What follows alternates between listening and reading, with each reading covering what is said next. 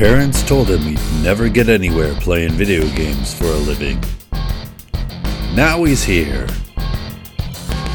It's Behind the Line Radio with your host, Kinetic, and it starts now. Hello everyone and welcome to Behind the Line Radio, a podcast about the making of video games, the business of video games, and the people of the video games industry. I'm your host Kinetic, aka Nick, and joining me today is Enthusiast's own Judge Greg, heavyweight champion of the Enthusiast Wrestle Gaming Championship. How you doing today, Greg? Good. Let it go. Let it go.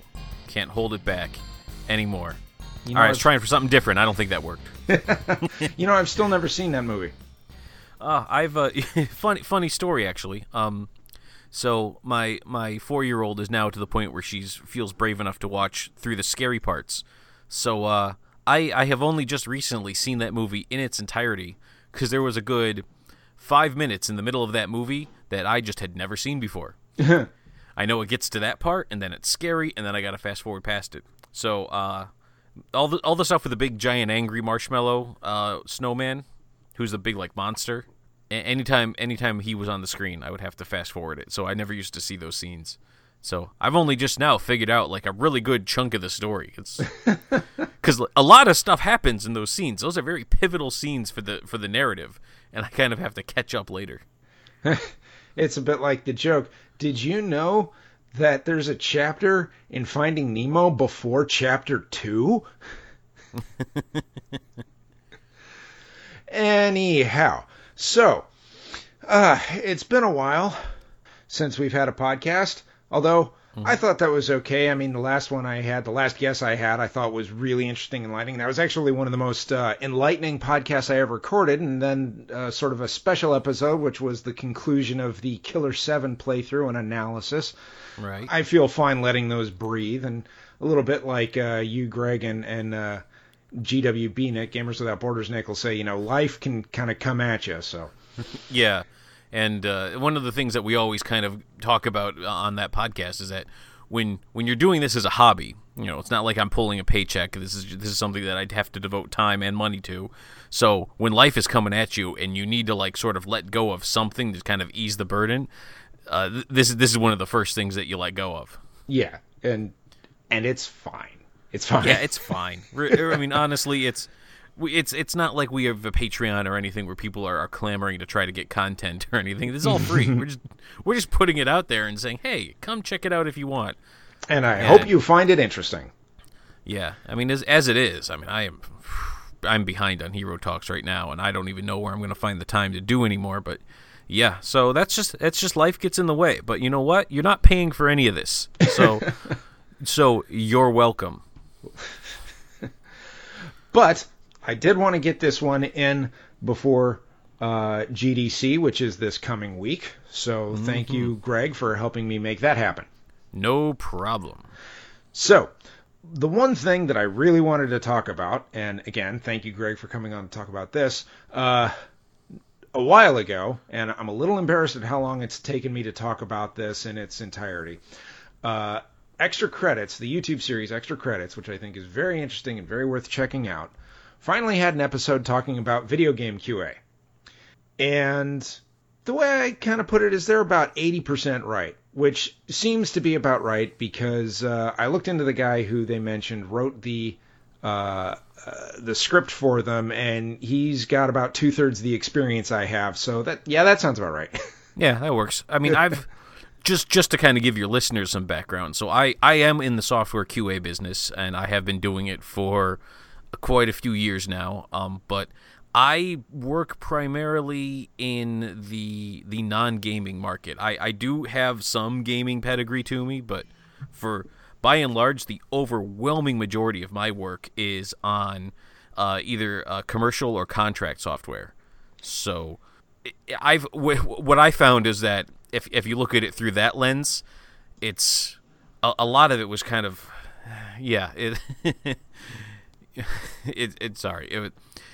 through the lens of a contract software, it's even less right. Probably about 25 to 40% is actually accurate, and some of it I'm just shaking my head and saying no. No. Okay, this is going to be probably more interesting than I'd even hoped for, because I mean, when I look through it, I mean, first of all, a lot of the topics they go into strike me as a bit of reflecting kind of the nature of the place where he came from. Oh, I'm going to be a total heel now and not remember his name. Ooh, and I was just reviewing it. You know what? Dave. His name was Dave. We actually follow each other on Twitter now. I don't remember his last name. If we're talking about this, you haven't seen the episode, go watch the episode. They say his name there. I'm sorry I don't remember the last name, but we just said it. It's fine. It's fine. But stuff like he talks about, you know, the very simple definition of testing of playing it until something breaks, and that's ad hoc testing. It's like, depending on where you come from, if they have that bad an approach, then maybe, but usually there's at least a bit of a plan, because they then talk about, you know, maybe you're testing guns in a shooter game, or making sure all the different character or enemy types work in an RPG or something. You know, you're like, even in a bad place, you're going to get that much direction. You know, that definition of ad hoc is super loose, and it's also not as rare as it's described there, at least in the video games industry. So I like to get away from the term ad hoc, and part of the reason I do is because ad hoc sort of carries with it the connotations that you weren't really trying to do anything, you weren't really paying attention, you weren't really following a plan, and I mean, that's not true. A good tester doesn't, you know, you can't just say, I'm just going to try to run up walls today, and then, because if you're not paying attention to what goes on, when you break a wall, then you're never going to be able to recreate it. So it's not just as simple as just ad hocing it. Now, that's an official testing term. So another bit of my background, I actually am a certified tester with the American Software Testing Quality Review Board. Interesting. I don't have any certifications myself, but...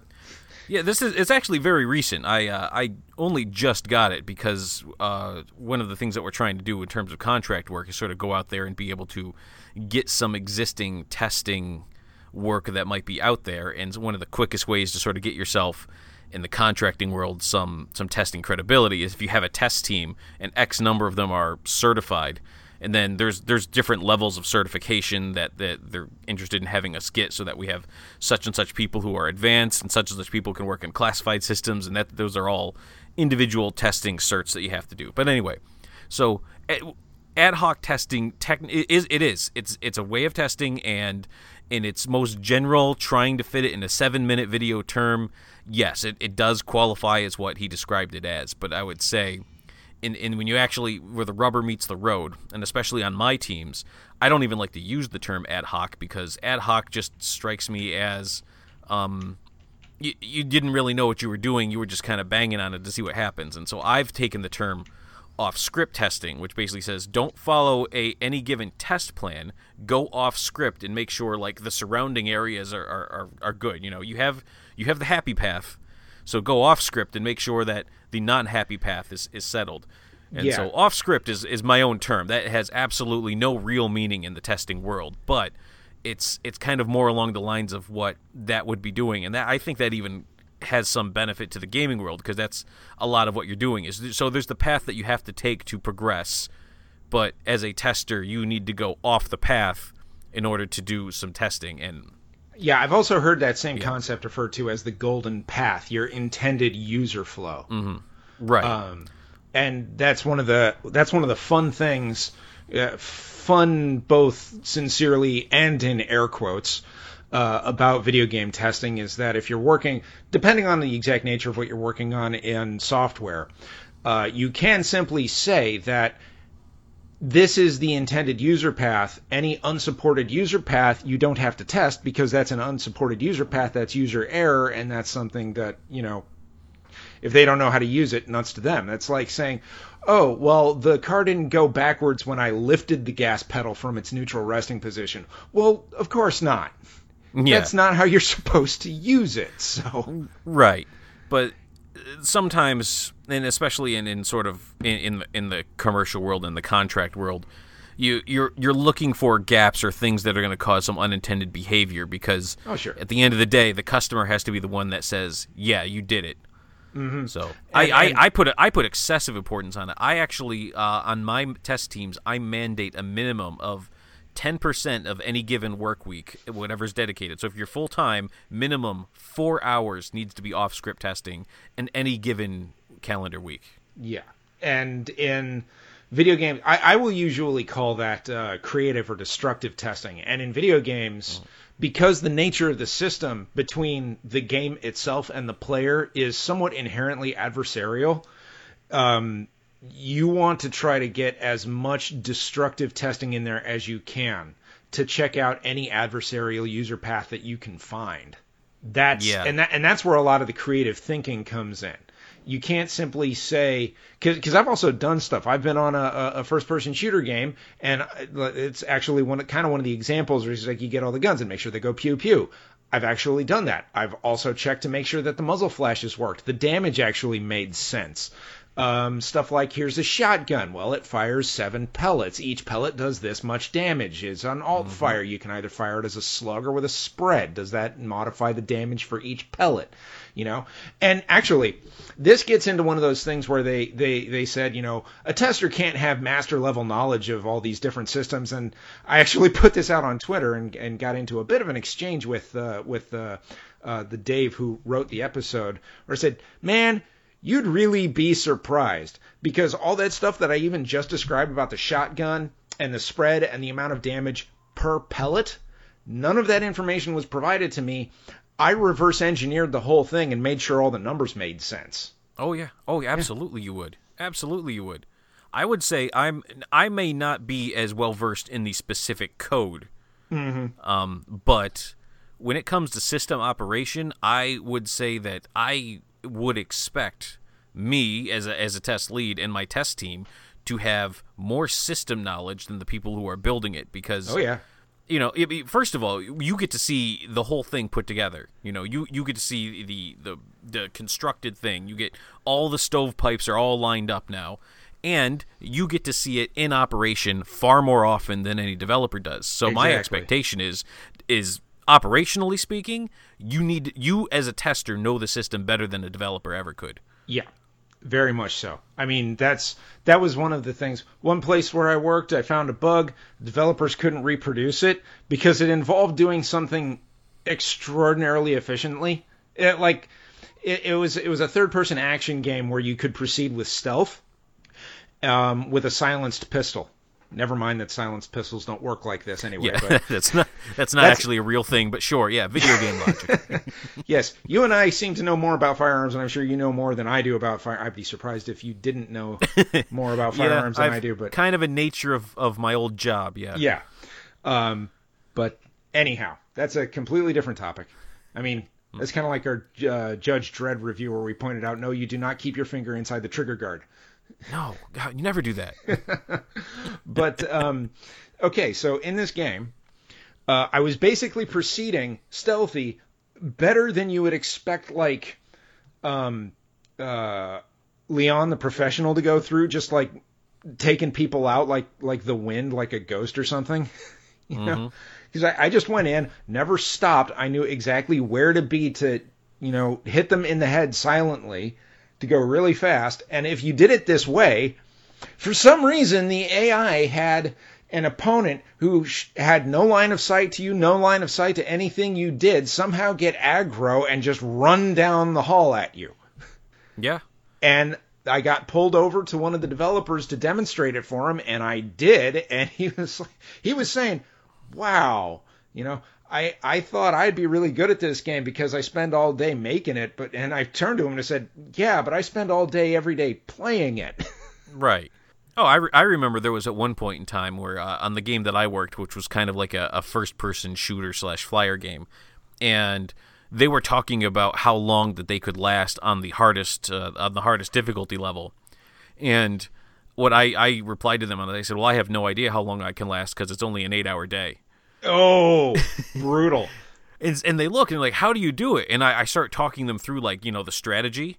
and they look and they actually turned to each other and said, "Huh, we never even considered there was a strategy to that." No. Well, I mean, that's one of the other things is you're talking about difficulty curves like that. There's a danger to listening too much to your test team when it comes to tuning difficulty. Yes. That was something that in the Rogue Squadron games, in the Nintendo 64 iteration of it, they made it way too difficult. And in the GameCube game, they had this neat thing with director's commentary tracks on there. And they pointed out that, no, they were listening too much to the test team because they said, this is too easy, make it harder. This is too easy, make it harder. And they didn't calibrate for the fact that these are people who've been playing it like 10 to 12 hours a day constantly. Yeah, no, I definitely... I tried to be cognizant of that more than once because, again, you put it on the highest difficulty level, the one that's, the nightmare level that's supposed to kill your players, and I've never actually died in that because it's only an 8-hour workday. So yeah. So I would have probably told him, hey, it's way too easy. However, I mean, if you haven't developed the strategies and you haven't played the game enough to be able to know like sort of how some of the systems work and how some of the game mechanics can be employed to your advantage, then you wouldn't know that. But like there was a lot of the times these guys were saying, oh, well, do you put all your upgrades in such and such? I think it was like extending the plasma cannon or something. I said, oh, no. That's a fool's game right there. and so they're looking at me like, you don't do that? Like, oh, no, I don't even touch that. I don't touch the fusion cannon. Not at all. It's worthless. As soon as the bigger enemies start coming, it's worthless. And you're going to wish you've had that points in the shotgun. Always the shotgun. Always the shotgun. You extend the range and the power of the shotgun, and then you just use all of your resources to continue upgrading the shotgun, and that's how you do it. That's how you survive. And then you basically you ground defenses. And there was some strategy to it, but it was something that where the developers just they hadn't given it the thought. Yeah. An example kind of along those lines. Another one for me is. I was working on one game where you could have like these sort of power-up items that could affect all of your troops. It could just like modify some stat or another. And one of them would apply for tanks, and it would make their shots do more damage but fire less often. So I said, okay, do these stack? And I put 2 of them on, and the thing is, it was like it reduced your rate of fire by like 60%. And they were additive, not multiplicative. So it wasn't 60% of the remaining 40%. It tried to like subtract 60% and then another flat 60%. Oh, okay. Wow. So it went negative, which flipped over, and it was firing like nonstop. Mm-hmm. So the tanks were just like, bah, bah, bah, like it was supposed to be bam, bam, like that. And they were literally. Make sure you don't truncate silence on that little part right there, otherwise your point's going to be lost. Ooh, good point. I'm probably going to forget that, but we'll see. Yeah. Oh well, that's fine. Well, let's try it again. Bam, bam. So if the first one was too quick, then I was lazy with the editing, and that one gets it a bit better. But anyway, after putting in both of them, it was more like pop, pop, pop, pop, pop, pop, pop, pop, like a machine gun or something, and it was just like wrecking everything. And no one had thought to try to see what happens when you stacked these things. And I don't think that game, because I think ideally you weren't supposed to stack anything, and they never actually put a function in there to prevent that. Yeah. Well, you know what? This is why you have testers that are actual testers who know what they're doing and not, one of the things he described is, you take any old person and you throw them at the game and you let them test for a while. And I'm sure he was speaking from personal experience. And that does sound like a really bad environment to work in. And I'm even going to tell you from the commercial and contracting side, until quite recently, that's how they used to view testing is let's just grab somebody and we'll have them test and they'll write up a test plan, but they have no concept of what's supposed to go in a test plan or a test strategy, or controlling a test environment. Like they don't even know what those things are. They're just trying to sort of make it up as they go because they don't have any formalized testing training. And so you have the same thing. And so it's only been very recently that in the contracting world, you have people like me who show up at the company and have a pedigree and have been working on this sort of thing and know the ins and outs of the actual testing flow and how you're supposed to try to work with the developers and it's insane to me that there would be something that people didn't know. They didn't think like, hey, testing's important. We should get people who are good at it because I mean it's something that I think I've mentioned in other podcasts before in other articles. It's like really early on in my career, someone came to me and it's like, you have a computer science degree. Yeah. Oh, why don't you become an engineer? It's like, I don't want to become an engineer. Well, you got to get out of testing sooner or later. It's like, no, I don't. Why should I have to? I'm good at this. Yeah. I once had a similar conversation where somebody said, so what was your actual major in college? I said, it was computer engineering. And so, so you could be doing some of this development stuff if you wanted to. And I said, could you point out the operative words in that sentence that really might alter what you were trying to say to me? If I wanted to. I don't have any desire for that. Now, I didn't even choose this career. This career sort of chose me. I was one of those guys who just got tossed at the testing solution. But the difference is that I did my homework to make sure I was doing it right, and that's when they kind of realized, this is what happens when you have a dedicated tester who's testing. And we had a test manager who was really about trying to make sure people were getting experience and training up. Yeah. So we were able to make a case after this project that I sort of just got tossed on. It was supposed to be a 6-month temp assignment that, hey, why don't we keep these people around, and me and the other folks were brought in, and have a dedicated testing force. Mm-hmm. And so, I've been doing that for the most of a decade right now. So, and that's, I think in some ways you and I are a little similar. That not exactly how we got into it, but it's some of it is just our mindset. But that to kind of bring it back to the video, that's one of the things where you mentioned they talk about just throwing people at it, and you say that's kind of sounds like it's from his experience. I've been in those situations too. I've been in a bulk interview where they route you through like cattle, almost literally, like going from station to station, and they have a binder of information for you, and they pass to the next guy because they're interviewing hundreds of people. Like, not necessarily the best. I can't exactly speak to it, but I've also talked with other people with a whole ton of experience where, because of how many people they needed so quickly, they could not be picky. Mm-hmm. You get into those situations. Depending on the size of your thing, how your workflow pipeline is managed, and all kinds of other stuff that's outside of the testing, like these decisions are made in ways that you have no control over. And if you're in a situation where it's like, okay, well, we've got 10 people, in a month we have to have 50. Yeah, that's you are not going to, as somebody who has been down this road, you are not going to put an ad out there for experienced testers and get 50 replies. Yeah, well, you're not going to get 50 replies. You're not going to get 50 replies in your price range or who are good. I put out ads. I put out ads for testing, for testers, and I get people who are expecting 6 figures. Which, hey, that'd be nice, but no, that's not what my entry level video game testing position is going to pay. No. And I get people who they don't have a resume and their cover letter is, I want to work in games or something like that. It's like, no. Yeah. It's like your whole thing was one sentence that was both misspelled, has bad punctuation and bad grammar. No.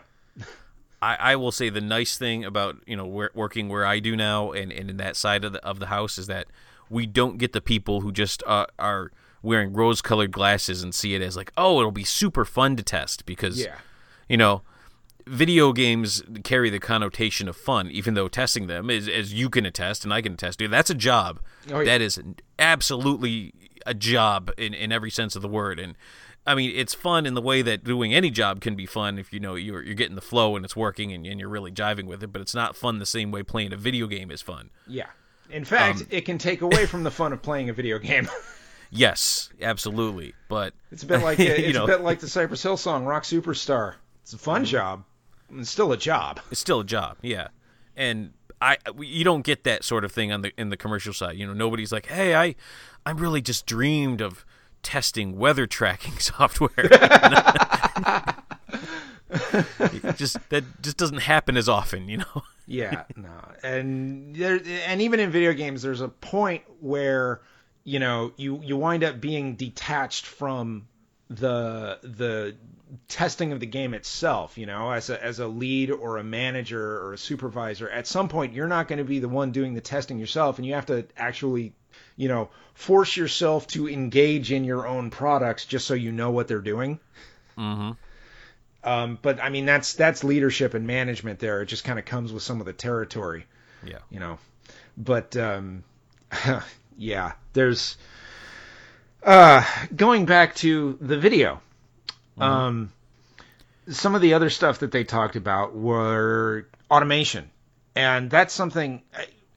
This and the comment about big testing pits are probably not going to be around forever.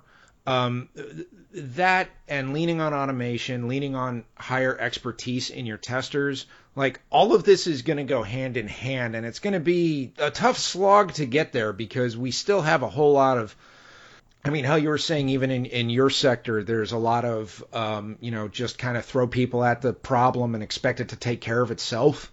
Oh, yeah. Very recently, within the last year, I actually heard a project leader say, well, to save money on testing, we'll just have the developers do a lot of unit testing. Oh. Yeah, I heard that. I heard that sentence, and I sat there and I said, I want to jump in, but I'm so busy right now with my own work. And so I had to say, like, not my circus, not my monkeys, but I did find somebody later and say, FYI, I heard this was the plan, and this is a bad plan. Here's the thing. I want to intervene on this one. In any one of those situations, you can get, if you can just have one experienced tester on any team, any project, I don't care its scope, but if you're talking about having your engineers do a bunch of unit testing, which don't get us wrong, unit testing's important. If you don't have unit testing, if you don't have unit testing, then by the time it gets to QA, it's Mm-hmm. I've seen a project where that happened, and let me tell you, it's a disaster because what happens is your test team now does your unit testing. Except everything's opaque, so it's just like, this is broke. Okay, we're going to try to fix it. Still broke. Okay, we'll try to fix it. Still broke. Okay, we'll try to fix it. Still broke, dude. Yeah, and so while your testers are doing that, hey, who's doing your integration testing? Yeah, nobody. You don't have any because you're still trying to unit test it. Yeah, well, or you're trying to do unit testing on an integration testing level, which which is highly inefficient. Yeah, that's the kindest words I could say. It's highly inefficient. So to explain some of what we just said, like unit testing would be, okay, let's go and test this specific function.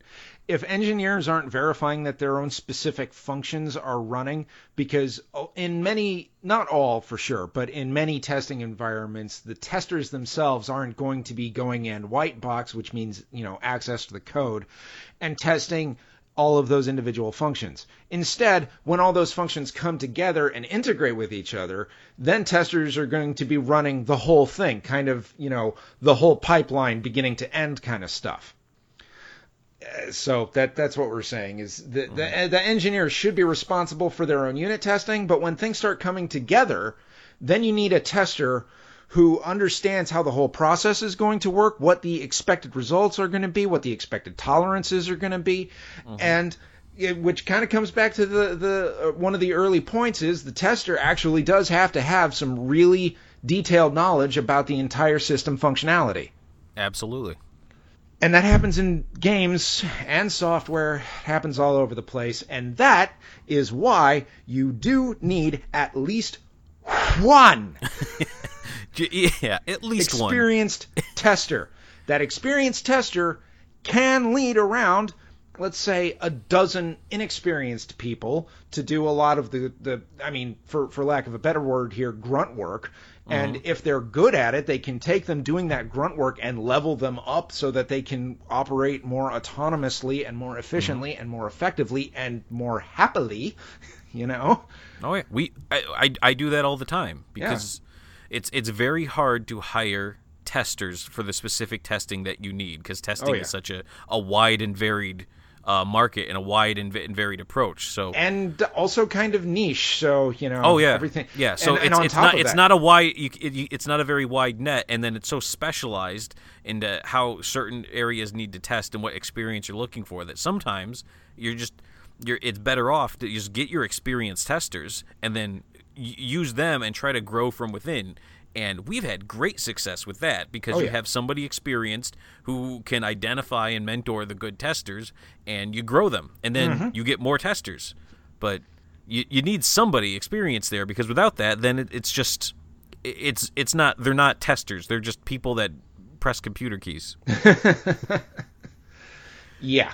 That's the monkey testing. It's when you cast a wide net and grab just people who aren't good at it. That's when you get just huge bays of people doing unuseful, inefficient monkey testing that just is undirected, ad hoc, or creative adversarial testing. Incidentally, just want to point out for the listeners that monkey testing is an actual testing term. That's not a euphemism. No. Monkey testing being kind of when you're just randomly hitting buttons. Yep. Yeah, you can actually find some good bugs that way. You can. Absolutely you can. I can't tell you the number of bugs that we have found on systems just because it turns out that if you hit the enter key 68 times, it crashes. And you're like, yeah, you know what? Yeah, that's a random thing, but at the same time, what if a user just sits there and decides to hit the enter button 68 times, and then the system crashes? You're going to be glad we found that bug. The enter key is right there on the keyboard. They have ready access to it. And here's kind of bridging onto another topic that I've written about, but Joel Spolsky in his Joel on Software blog once pointed out, bad excuses for not having QA. And I mean, they're pretty much all right on the money. It's like, dude, no. One experienced QA tester is going to be worth way more than having engineers trying to test their own stuff.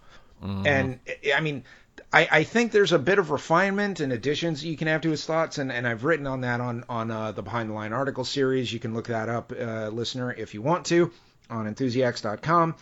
But suffice it to say, stuff like, he told the story of someone he had testing who was doing stuff like, I can't remember the specifics of it, but something like testing specifics in submenus and collision cases within. And it's something that you wouldn't necessarily think of if you're just trying to lay out functionality.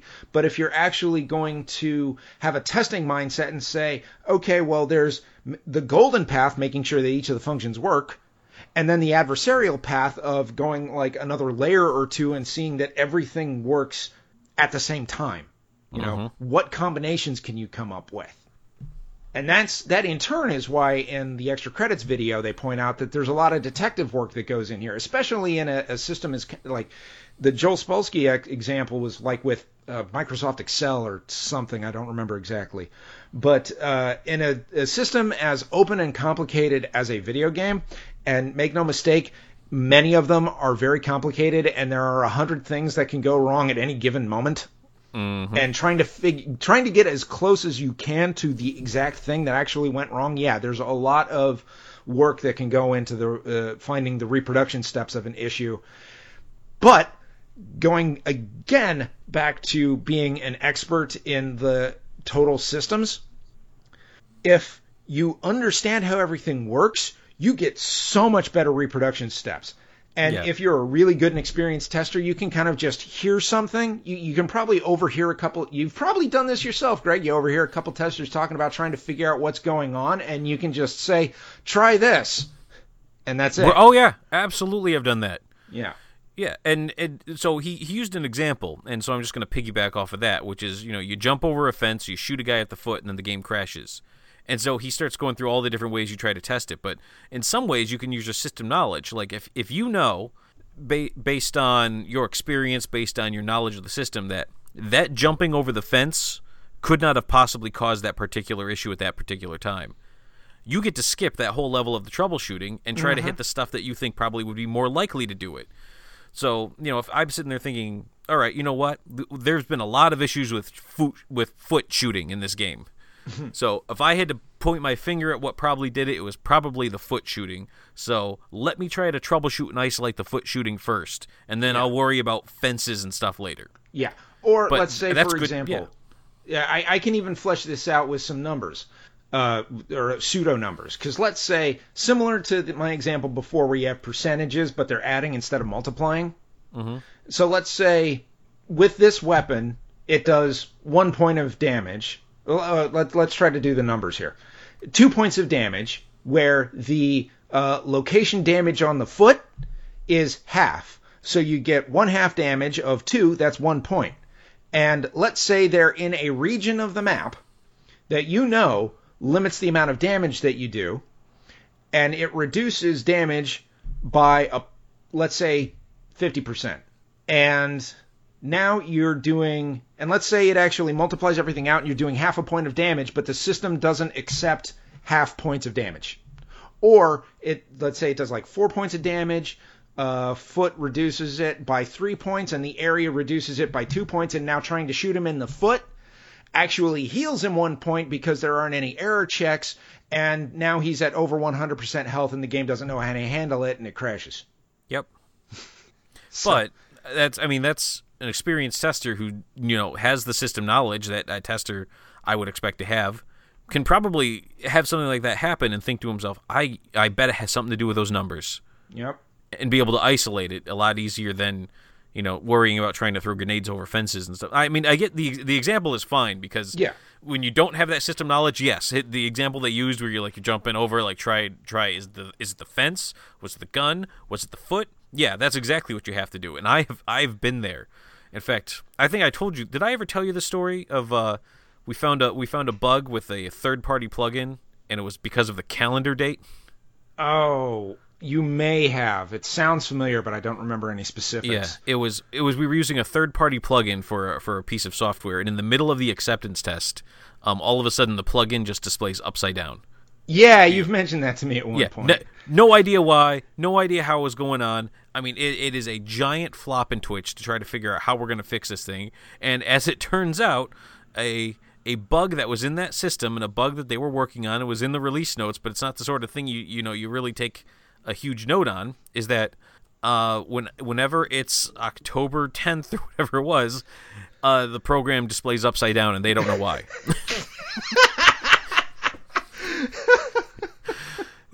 But yeah, that's the sort of thing where you have to go through all of those routes, and in fact, to the point where while somebody is doing all that, somebody else is looking at release notes, because that's But you don't always just be able to fall back on your knowledge. Sometimes you look and you're like, there are so many reasons why that should not be happening. Yet there it is. It's a little bit like the line from Justice League Doom. Oh, I could push the Earth out of the way. If I had a week, I couldn't explain all the reasons why that wouldn't work. Yeah. So, yeah, the example that they had was a little weird to anybody who's got experience with testing, but it was, relatable enough and general enough. I think it communicated the point well enough. Yeah. But, I mean, kind of wrapping the whole thing up, well, maybe not wrapping up, but kind of circling around. The main thing that I took exception to was the whole, master experience thing, because, I mean, no, we're not wiring the character model. We're not wrapping the bump maps. We're not coding the network sockets. We don't have that code level thing, but if you want to look at someone who has the best knowledge of the product as a whole, yes, you talk to the testers. Mm-hmm. And if you don't, you are a fool. Yeah. Just as an example, in the contract world, you actually have to do what they refer to as an acceptance test for the customer. Mm-hmm. And you want to take a wild guess. Some of those in games. Yeah. Want to take a wild guess which team runs the acceptance test? The testing. Yeah, the team that can actually show the full system is the one who runs the acceptance test. Because if you put developers on it, they would only know their piece of the pie. Yeah. Now, again, I've been knocking developers an awful lot here. And just want to point out, like they said, it's not adversarial. I can't step in and do a developer's job, period. If you just said, like, oh, we'll just have a bunch of testers and one developer, that's a super inefficient, ridiculous system. You need the developers, and the developers are good at what they do, because you give me 100 years to sit down at the system and try to produce what the experienced coders have been doing. I can't. Yeah. Editors need writers, writers need editors. I mean, that's really... Yeah. But, when it comes down to who's got full system knowledge, that's the test team. Yeah. And so when they sometimes, I don't like... I take exception to the phrase monkey testing, and I get that it's a real thing, but I don't like any term that implies that my job could be done by a monkey. Because, on top of which, you can also get an automated system that will just generate random inputs. Mm-hmm.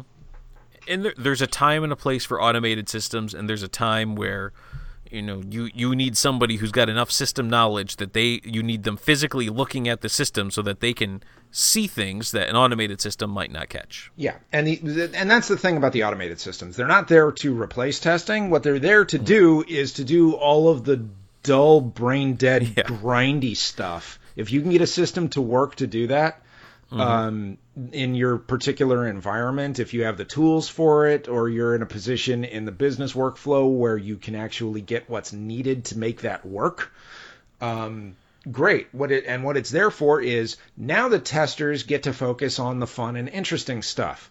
Right. You get to try to, steal from the game.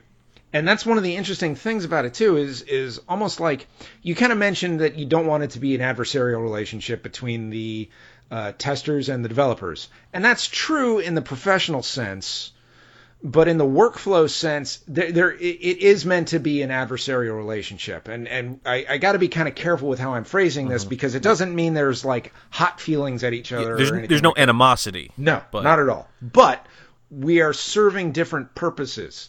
It's like, a bunch of comics is like the engineers, how can I make it? And the testers, how can I break it? Those two philosophies are at odds, and it's and that's fine. That's how it's supposed to work. And trust me, man, nothing makes testers happier than not finding bugs. When QA reactions was a thing, I was submitting something to. I submitted one thing to it of finding a submission blocking bug on the release candidate, and it was a GIF of Professor Farnsworth on Futurama going, "Oh, I made myself sad." That's absolutely true, though. I've said that before sometimes to people who it might have suggested, and not developers, but like some people might have suggested, like, you guys just like writing up bugs and failing the system. Like, no, you know how much work that is? That's so much work, and sometimes I don't have time. You don't when I'm busy and I have so much stuff going on, and like I have to write strategies and plans, and I'm trying to multitask, and I'm working on another contract proposal, and then all of a sudden I find a bug, and I know it's going to take me the rest of the day to troubleshoot it and write up the bug report. Do you think that makes me happy? Do you think ain't nothing slows down testing like finding bugs? Yeah. However, I mean, like, you're absolutely right. You're by the very nature of your job, it's an adversarial goal, and I'm one of those guys, and I don't like to be one of these guys, but I have my happy number of test cases that I like to fail.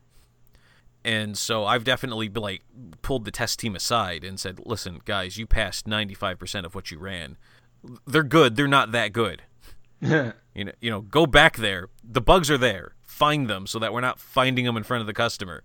And, I'm that guy. I'm the guy that says, like, listen, I expect you to... I don't fail it just to make me happy, but if you find yourself that you're failing less than 15% of what you run, really take a look at how you're running and whether or not you're doing an efficient use of your time and effectively doing your job, because I get if it runs clean, it makes your life so much easier and you get to go home on time. Yeah. But we got at the end of the day, we have to find the bugs. Yeah. And the bugs we find, that even gets to some of the philosophy and psychology behind testing and what is a problem. Because if you get a whole bunch of people who are just off the street, then they'll say, for a while, some of them might get into it and just like try to write up a whole bunch of bugs. And then after a while, it'll be like, oh, it's kind of the behavioral psychology or the behavioral economics of it. It's easier for them to not write bugs, So absolutely it is. If they're 'cause- not professional, if they're untrained, if they don't know what they're doing very well, if they're not well led, then you shouldn't expect them to write up as many or as high quality or as serious bugs. Mm-hmm.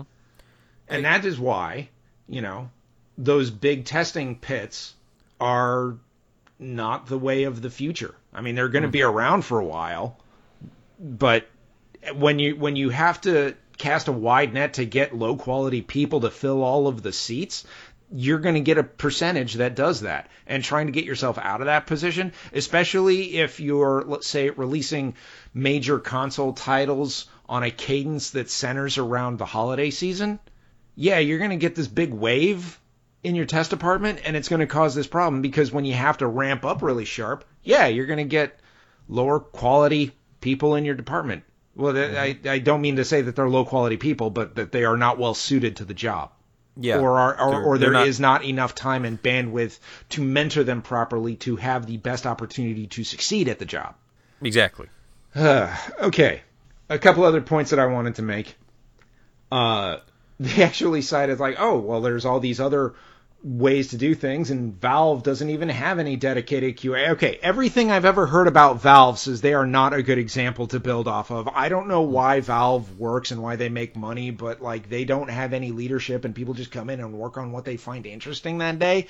I'd be interested to just work for Valve one day to see how they work, but I wouldn't use them as an example. I have a feeling that I wouldn't make it at Valve. You know what? You ever just get the idea you'd walk in there and there's no real leadership, and suddenly you see the leadership vacuum and you're like, well, somebody's got to do it. Somebody's got it. Next thing you know, you're walking up going I'm just going to be CEO now. Just somebody has to do this. All right, guys, just go with me on this. Yeah. My whole point is, if you're going to raise up examples of alternative strategies for stuff, you got to be really careful if you're looking at Valve. Man, I can't even comprehend what it's like to work in the Valve environment. What strikes me, though, is that it's got to be incredibly stressful for people who are in the middle management, realm. Because it sounds like they don't have middle management. But how does that work? I don't know.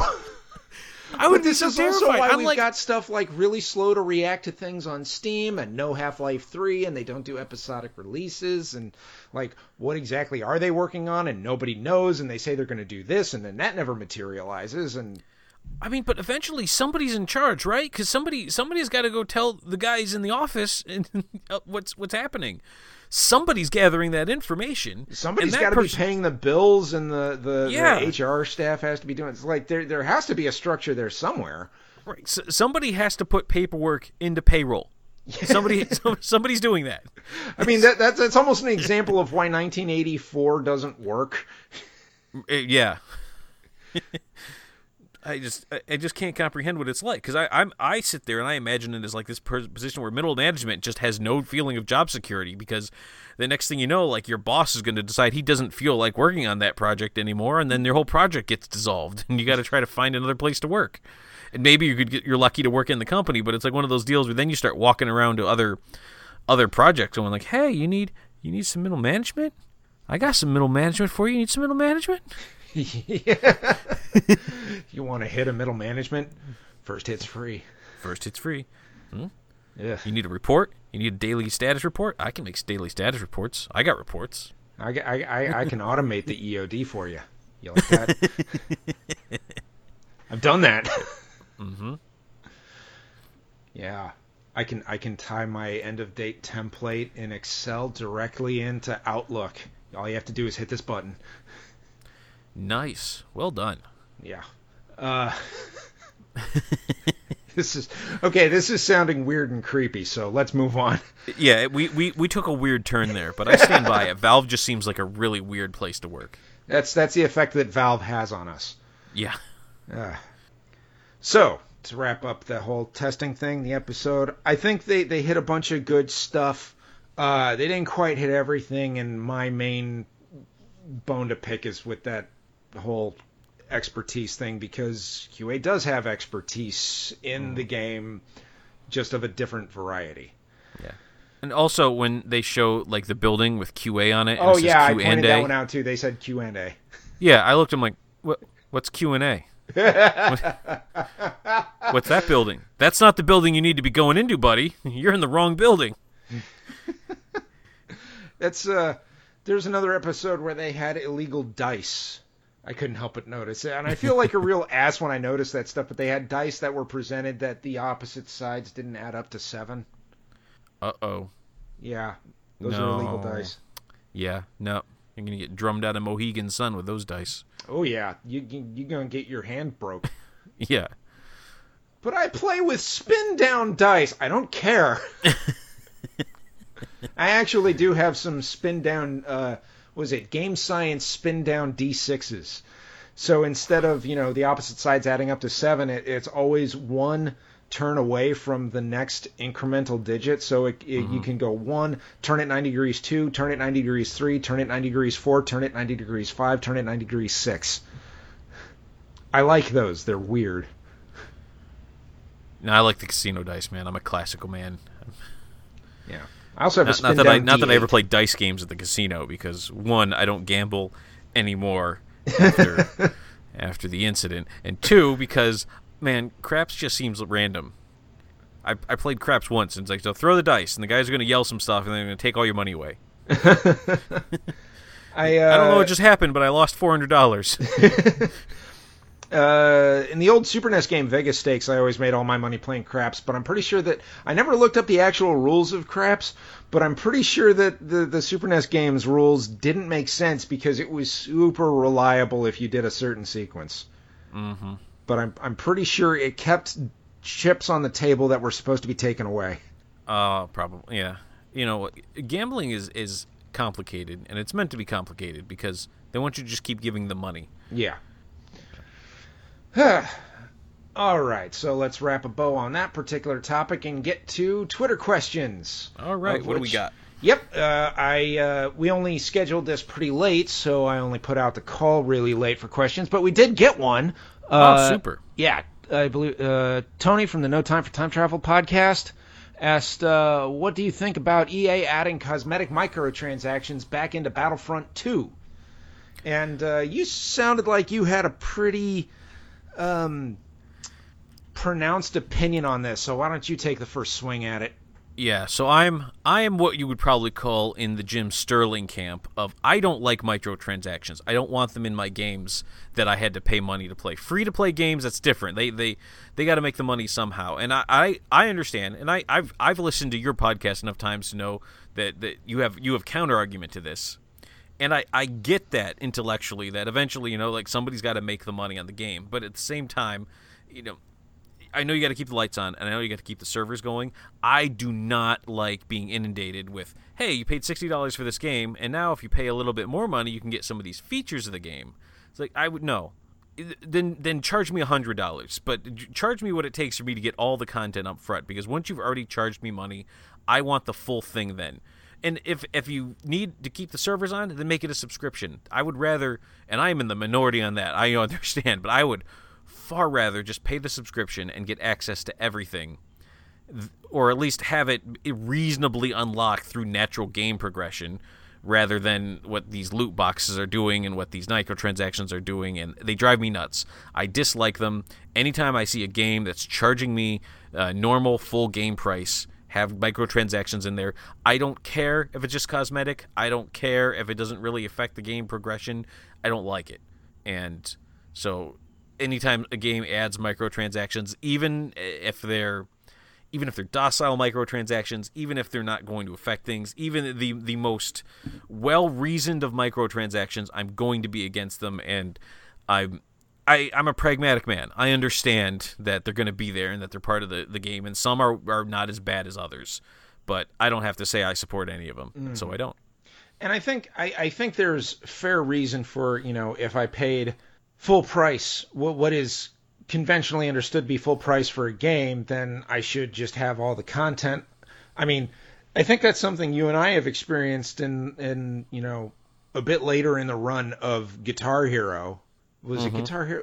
We might have been trying to play Guitar Hero 3 and tried to play co-op, and something like co-op required you to unlock all of the songs again. Oh, that's right. Yeah, because you could unlock them in the single player. Yeah. But if you wanted to co-op, you had to unlock them again in co-op. And so it basically started progression back to zero for us. So we just kind of stopped. Yep. By the way, I still think Guitar Hero Rocks the 80s was the best Guitar Hero song, or Guitar Hero title, because that was the last one done by Harmonix. But that said, when you think about it, it's like, okay, or, later games of DDR. Like, okay, I've done the whole progression thing before. We're done with that now. Just give me all the goddamn songs. Right. I want to play all the songs. I don't want to have any single-player storyline progression, any of this shit. Just give me the songs. We all know how this works. I don't need the rapping anymore. Just gimme. Mm-hmm. Yeah, and for some of those party games especially. Yeah. Like, I think Yahtzee from... What was he on, Screw Attack or The Escapist? The Escapist. Well, really, The Escapist is now just 0 punctuation, but... Yeah, but anyway, he once said, like, you have your party game, but you can't just pull it out of the box and put it in because nothing's unlocked. So somebody's got to sit there and play single player and unlock it. And so that means one person gets to be better than everybody else when he brings it to the party. And that just makes it not fun for anybody. Yeah. So I bring all of that up because these are examples of misplaced progression barriers, progression walls, right? And you can look at it as either a progression wall or a paywall. And that's not necessarily to say that any given example should have either. Like, I paid for Dance Dance Revolution. There should be no wall, progression or paid. On the other hand, let's say, Guitar Hero, they have packs of new songs. I think it's fair to have microtransactions for new songs. But that's also new content. Okay, so what do you think about, say, a cosmetic microtransaction? And in my conversation with Jason Kaler, I pointed out the example of Street Fighter 3, where you can either beat the game with every character on like 5-star difficulty or higher, which is quite a slog, or you could pay $2, clear that progression barrier, and just get Gil. Because who doesn't want to play with Gil? He's a son of a bitch. Right. And I've heard you use this example, but then part of me in my head goes, but when you make it so difficult, but then you dangle $2 in front of me, that feels like they're saying, do you really want to beat all these guys, or do you want to just play as Gil? Yeah. $2 isn't a whole lot of money. Then it starts to feel a little slimy, like you set it up in such a way that the progression barrier is disproportionately higher than the pay barrier, and it feels like you're trying to get me to go down one path versus the other. But in this particular example, Street Fighter 3 Third Strike Console Edition, I believe, originally had that as an unlock with no pay option. And this was a re-released game, and so, hey, let's just throw something in there for the people who like it. And it was a fairly inexpensive game in the online edition anyway, so it was like $15. Here's 2, and you can also get Gil at any time you want, Mm-hmm. So, when you're looking at all this stuff, there's a lot of stuff to take into account, some of which you can see is like, do you have an appetite for this? Do you think this is fair? Do you think this is reasonable? There's no concrete answer for that. Now, bringing it back to EA and cosmetic microtransactions in Battlefront 2, one thing that I want to address on this, which isn't directly related, but the whole thing about Pink Darth Vader or whatever, that example that came up, it's like, do people want to do that? And some people are like, yeah, I want to do that. Okay, here's one of the other things is that this is a licensed property, and that would also be subject to the licensor's approval, whatever you have available to you. So it might have been an example like, people don't want that because they were told you are not allowed to do this. Mm-hmm. That is a real thing. Not saying it's right, not saying it's wrong. I'm just saying that is a consideration that has to be taken into account. I've been in stuff like that before where it's like, oh, well, the functionality works fine, but there's too many weapons available in this stage, so we have to change what enemies are available because the character is not allowed to carry that many different guns, can't pick up that great a variety of weaponry. It was a licensor's requirement. Or blood is or isn't allowed, or whatever, Right. Those considerations happen with licensed stuff, so that particular argument, sure, people could want Pink Darth Vader or whatever, but there's other stuff to take into account.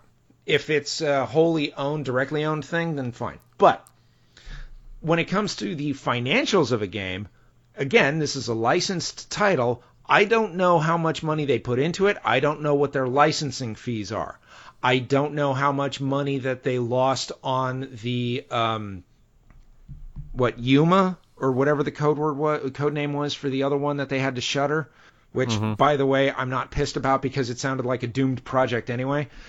Oh yeah, it sounded like a soup sandwich. Yeah, we were saved by it. We weren't cheated out of it. Yeah. That's what I kind of felt. Yeah, and if you're gonna be upset about, what was it, Amy Hennig? Actually, now this frees her up to work on something else rather than be stuck in this development hell. Okay, it's fine. It's fine. But that project is a loss. Okay, now is Battlefront 2 in a place where it has to recoup that loss? Because remember, most video game projects fail. Okay, so is there additional pressure from EA's executives to try to make the Star Wars investment working? You know, if that's the case, maybe there is pressure to try to squeeze some more out of Battlefront 2. And this is the point where when you're looking at the business side of things, I paid $60 for a game. I shouldn't have to pay any more in microtransactions and our whole progression stuff aside. Okay, well, the business itself may be put in a position where it requires more out of this game than you can get from that premium thing because of other factors that are unrelated to this title and this project. And there's actually a bunch of examples of this in gaming where, you know, why did you expect this title to sell this much? It was never going to do that.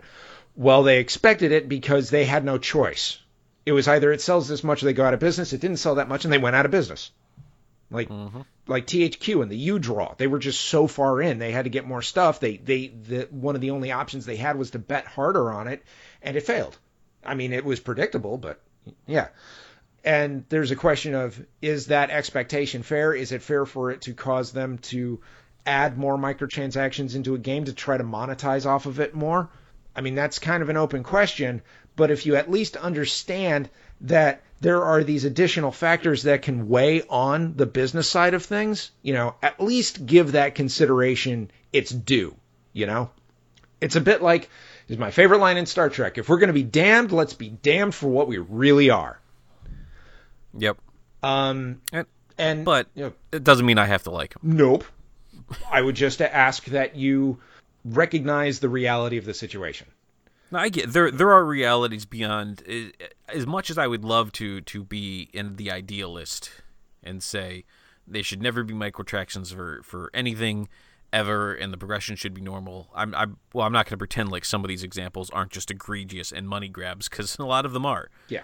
And stuff like Dungeon Keeper was just really poorly designed. Yeah. The game economy, the friction curve is just bad.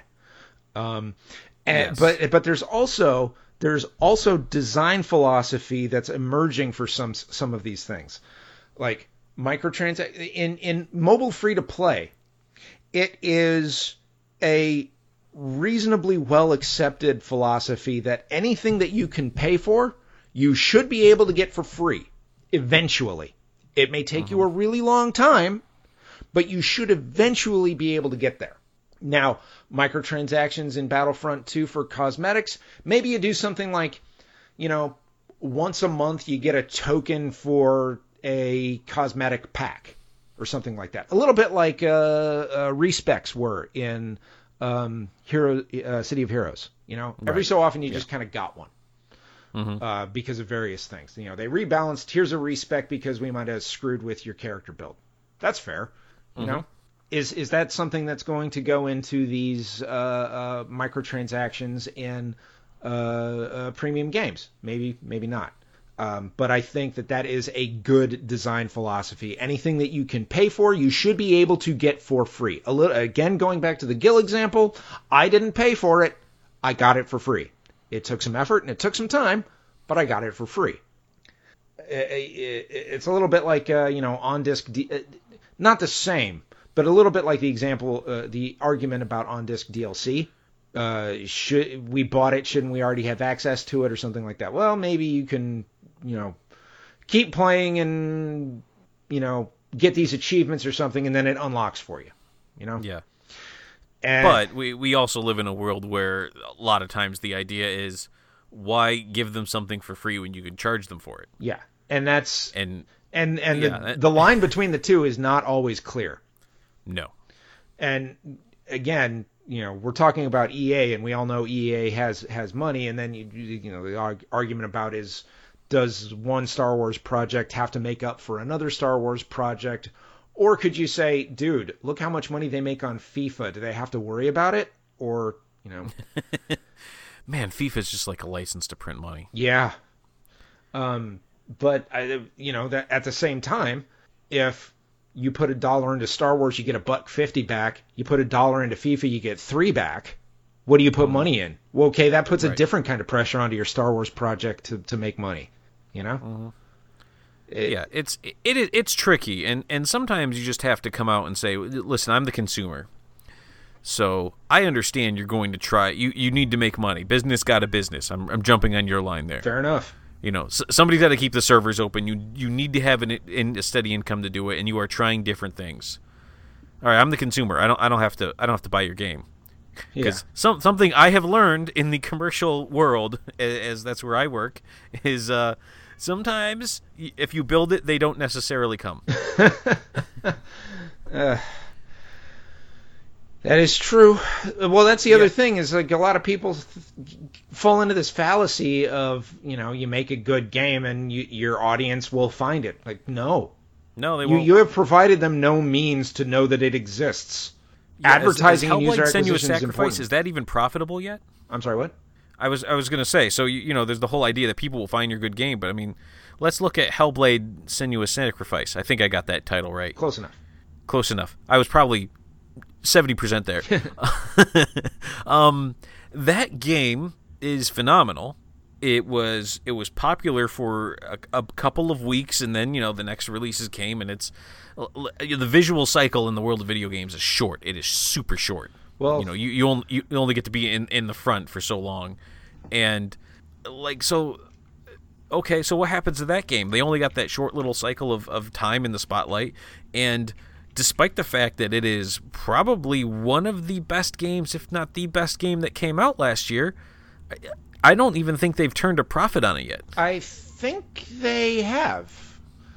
Have they? Yeah, but it's one of those things where it's like they weren't sure if they would. Mm-hmm. Yeah. Well, at the same time, I think it's sort of bringing things to a close here and wrapping it up. This is they are nominated for some GDC awards. As well they should be. Yeah. Best audio. Well, that certainly makes sense. Anything else here? I'm scrolling through the list really quick. Best narrative. Mm-hmm. Best technology. Best VR AR game, Star Trek Bridge Crew. That freaking Artemis Bridge Simulator ripoff. Yeah, I don't do VR AR. That reminds me too much of military training. Nope. Yeah, those seem to be what it's nominated for. It might be in the independent game awards too. Yeah, but I don't have those in front of me. Uh-huh. I think we've covered this question pretty well. There is no cut and dry answer. Business is a bit murky, and we don't have access to all of the numbers involved, and it's a developing question about design philosophy and design ethics that go into answering some of these questions. But if you don't like it, that's absolutely your right as a customer. That's what I think. Yeah, that's where I stand. I don't like it, and I'm not going to support it, and I'm not going to be a part of it, because you make so much money, and again, we don't know the numbers. I'm presuming they make so much money because EA doesn't do this out of the kindness of their hearts. Mm-hmm. We'd like to think they do. They would like us to believe they do, but at the end of the day, it's about people need to eat food, and to eat food, you need to make money. And some people at EA eat more food than others, but it's a business, and there needs to be a profit line in. And so we don't know how that $60 relates in. But I will say that it probably relates a lot. They probably are making more off the game sales than they would like you to believe they are. Certainly, when you look at what they've told their shareholders, they basically said like, oh, well, the transactions, it wasn't a big effect on the profitability of the game. Well, was it? Or are you're trying to sniff out where the BS is, because it's somewhere in there. And that's one of the other things is if you're doing microtransactions and you're burning up good customer sentiment, how does that? There is a currency to your public perception as well. And if you're just going to keep pissing off your users, eventually they'll leave, no matter how addicted they are to your product. Yeah, but for whatever reason, and I don't get how EA keeps getting away with this, gamers hate EA and keep buying EA games. Listen, I'm not trying to lump all gamers together. I'm saying specifically, I know gamers that hate EA games but will buy EA games. And so I have to think, well, then why should EA care what you think? Yeah. You've just demonstrated that, EA, you make me so mad, there's no forgiving this. Here's my money. Yeah. Well, I mean, what speaks louder, your chatter or your money? Yeah. Your chatter or your cheddar? Mm-hmm. Listen, I don't chatter about, like, this is, other than, your show where I get to come in and answer questions like this, I don't sit here and harp on microtransactions. Yeah. But I don't buy games that have them in them, because I've seen some pretty egregious examples, and one thing I think that you can't even justify to me sometimes is microtransactions for content to use in the single player experience exclusively. And I've played games like that where, oh, you want to buy this gun? It's only $1, and you get those prompts like in game while you're trying to like progress through the single player story. You're thinking that's kind of aggressive and sleazy. Okay, that brought up one thing that I think should be our final point on this, though. Just to also, it's important to look at these things honestly, because I remember when Dead Space 3 came out and had cosmetic microtransactions, and people were saying, oh, to get everything in the game, you have to spend like this absurd amount of money, right? But it was like a $1 microtransaction for each cosmetic option, and there were several hundred cosmetic options. So no reasonable person is going to buy everything. That is an intellectually dishonest argument.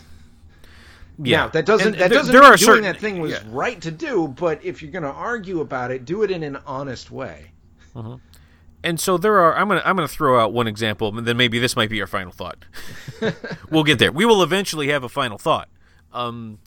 I'm going to reference Mass Effect 3's multiplayer. And so here's an interesting thing, because with multiplayers, you always have to keep in mind that at some point in time, somebody's got to keep the lights going, because those are servers. Servers cost money. That's how Battlefront has to deal with this sort of thing. I could say that, it's a different deal with multiplayer in a game like Microsoft, where the single player is really what's putting gamers behind the controllers, and then the multiplayer is kind of supposed to just trying to keep the value going. But anyway, that's neither here nor there, and I'm now going down a road of business analyzing that I have no business going down. But there are instances where you have the random drop loot crates, which I absolutely despise, because if you're at least going to charge me money, let me buy what I want. And if it's one of those deals where this is what's actually keeping it going, this is what you have to do, then I cannot in any circumstance justify a loot crate. If you need to charge me to keep the lights going, and I'm pragmatic enough to understand that this is an instance where I might have to suffer through microtransactions, do not make my microtransaction a loot box where I might get the thing I want. If you're going to charge me, let me buy the thing I want. Yeah. The loot box thing, as a user, I find weird. I have no defenses to offer on that one. Yeah, I mean, I get from the business standpoint as well. Then people will have to keep playing and keep buying and keep getting the loot boxes, because they might not get what they want. And you're like, so how do you justify maybe not giving the player what they want in order to get them to keep spending money? And that, honestly, at some point in time, I have to say, well, where does the fault lie? Is it with the company that's doing the thing that they know will make the money, or is it with the consumers that will complain but still pay the money? Well, if you want to hear more thoughts about the business implications of loot boxes, you can listen to a couple episodes on Behind the Line Radio when I had Jason Kaler on, and we discussed this in pretty good very detail. Good episode. Yeah. And stuff like, PvP balancing and all kinds of stuff. So that one's a good one. Go back and check it. Yeah. I don't remember the number off the top of my head. It's about 2 episodes ago. Yeah, so we've retread over some of that territory enough. So yeah, I'm done making points now because we just can't keep doing this all night. and on top of that, I think for the War Story segment, we've already given like 2 each this episode.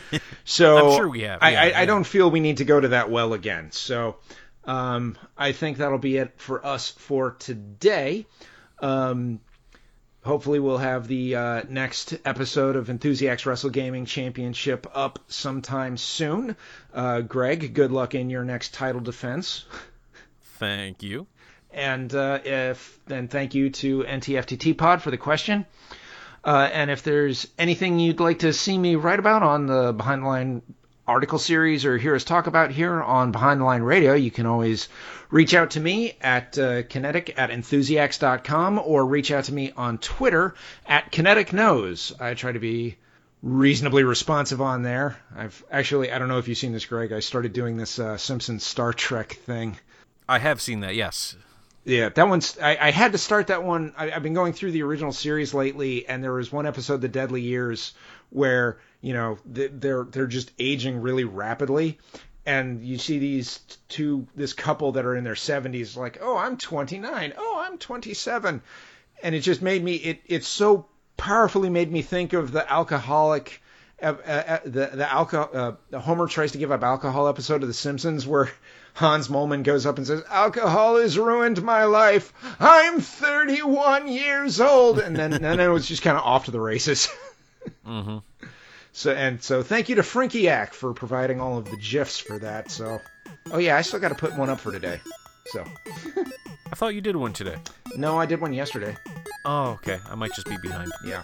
Well, anyway, thanks for joining me, Judge Greg. No problem. Fun to be here. Fun to talk the craft. Yep, and thank you everyone for listening. See y'all next time. Bye-bye.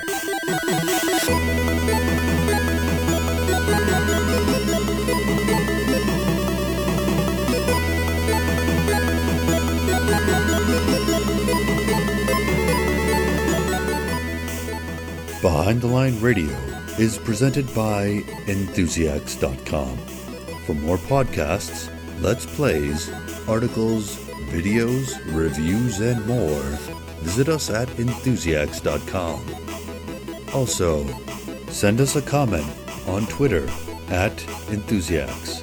View us on YouTube, channel Enthusiasts, and like us on Facebook, Enthusiasts.